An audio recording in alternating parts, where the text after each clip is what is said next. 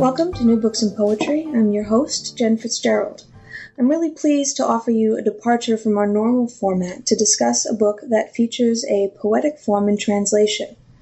The Landais is a folk couplet containing only 22 syllables, 9 in the first line and 13 in the second, and is passed on and revised orally by mostly illiterate women in Afghanistan and Pakistan. Our guest, Eliza Griswold, has compiled and translated a collection of these. Eliza received a Guggenheim Fellowship for her ongoing work on water and poverty in America. Her first nonfiction book, The 10th Parallel, was awarded the Anthony J. Lucas Prize and was a New York Times bestseller. Her poetry and reportage has appeared in the New York Times Magazine, The New Yorker, The Atlantic, among many others. She's held fellowships at Harvard University and the New America Foundation.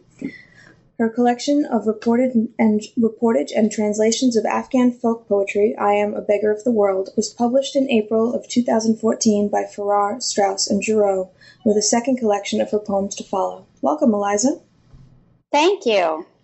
Before we start talking about this interesting collection, I'd like to learn a little bit more about you. Where did you grow up?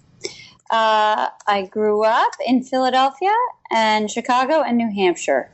Oh, you moved around a lot as a child? I moved from Philadelphia to Chicago, and then I went to high school in New Hampshire. Okay. Do you have any siblings?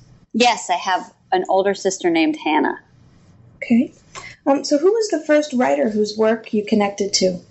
Probably Emily Dickinson. I had an Emily Dickinson poem on my wall when I was little, and I loved that poem. Me too. Being that we have an abbreviated format today, I'd like to jump right into the collection. Could you tell us a little bit about the journey you took to collect these Landais? Sure. I've been working in Afghanistan for, the better part of a decade as a journalist. And through the photographer I work with quite often, a man named Seamus Murphy, I became familiar with this folk form of poetry that takes on 5 main themes of Afghan life: war, suffering, love, separation, homeland, or poverty, okay, that's it. I'm sorry. You edit this, yeah? Yes. Okay, so let's see.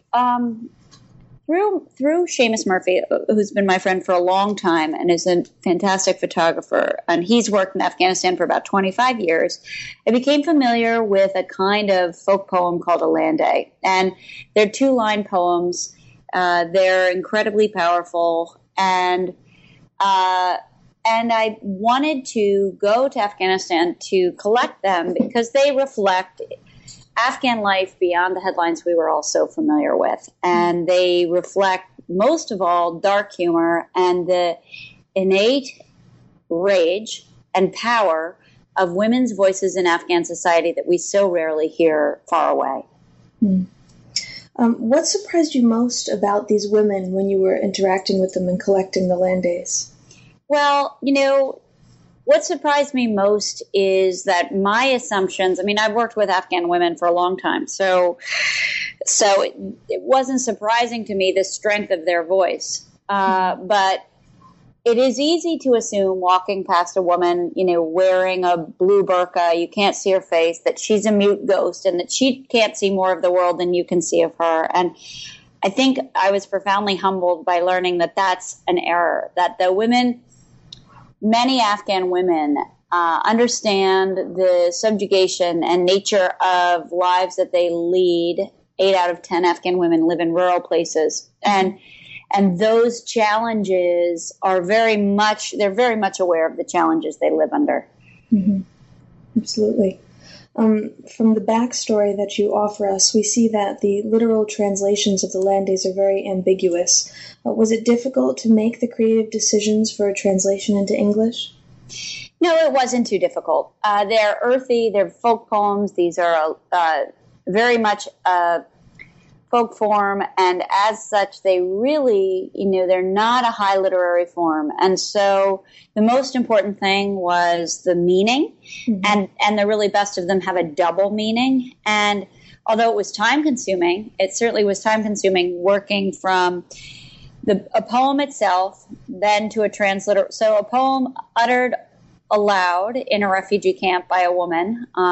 And as you said in the introduction, most of whom can't read or write. So a woman would utter one of these landays. They didn't really want to share them initially because landays are part of Pashtun society that can be somewhat closed to outsiders. Mm-hmm. But once the women grew comfortable sharing the poems, we would work from a poem uttered aloud and scribbled into my notebook by one of two translators, then through a transliteration. So what did that mean? Word by word. Then I would work with different scholars and journalists, and just Afghans to get to restore the humor to the poems themselves. But it wasn't difficult to make choices about how to render them, because the meanings, when they were clear, they were pretty clear. Yeah, that's an amazing undertaking. All of that. How long did it take to compile what you pulled from to create the collection? It took, a couple of trips to Afghanistan. The one that was the most concerted effort on this project was a month that was just collecting poems, and then I'd say 3 or 4 more months of the translation. And through your trips over there, did you see any efforts at all to improve literacy of the women there? Oh, sure. I mean, there are tons of ongoing efforts. Unfortunately, one of the realities of the pullout of international forces is that there's a massive reduction in the funding that goes alongside. So literacy programs, all kinds of programs that improve and sustain women's lives are under fire. Mm-hmm. Absolutely. So the photographs in the collection, they're absolutely stunning. Now, did you collaborate with Seamus to make selections for the book, or did you each work independently? We worked together. I mean, on the ground, Seamus would go do his work in a given day. He wasn't looking to illustrate the poems as much as to capture the world that women were seeing as they spoke about the poems. So it's the world of the Landais rather than the women themselves. Mm-hmm. And so he would go do that, but many of the poems represent, 25 years of his work in the country. Wow. Yeah, the way that they've been pieced together, they seem to be in perfect conversation with the pieces, so wonderful. Would you mind reading just a few landays for us? Oh, sure. Start with the 4 of them located on page 125. Sure. Okay, hang on one second. Okay, 125. When drones come, only the Taliban sons are brave enough to answer them. May God destroy your tank and your drone, you who've destroyed my village, my home. The drones have come to the Afghan sky. The mouths of our rockets will sound in reply. My Nabi was shot down by a drone. May God destroy your sons, America.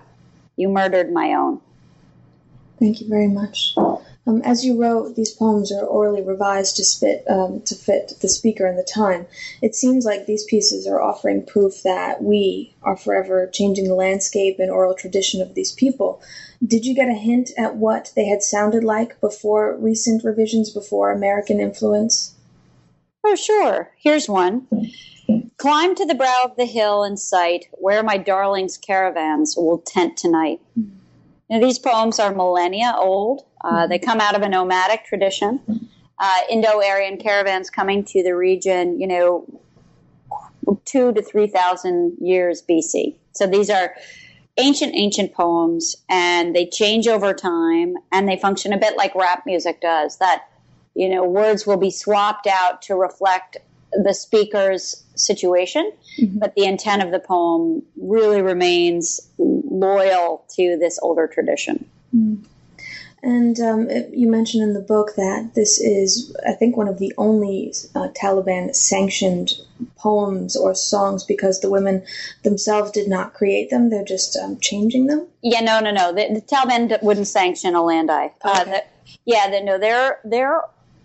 They're sung, and they're set to music, and they're not about God. All of those things would make them anathema to the Taliban. Okay, absolutely. To end the program today, would you please read for us the landays on page 107? Sure. Okay, 107. In battle there should be 2 brothers, one to die, one to wind the shroud of the other.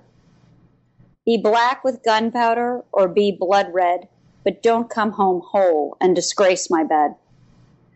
Who will you be but a brave warrior, you who've drunk the milk of a Pashtun mother? Thank you very much. I know that we are pressed for time, so I'd like to thank our listeners out there and offer heartfelt gratitude to Eliza for her time today and for compiling and translating such a stunning collection. Thank you so much, Jen.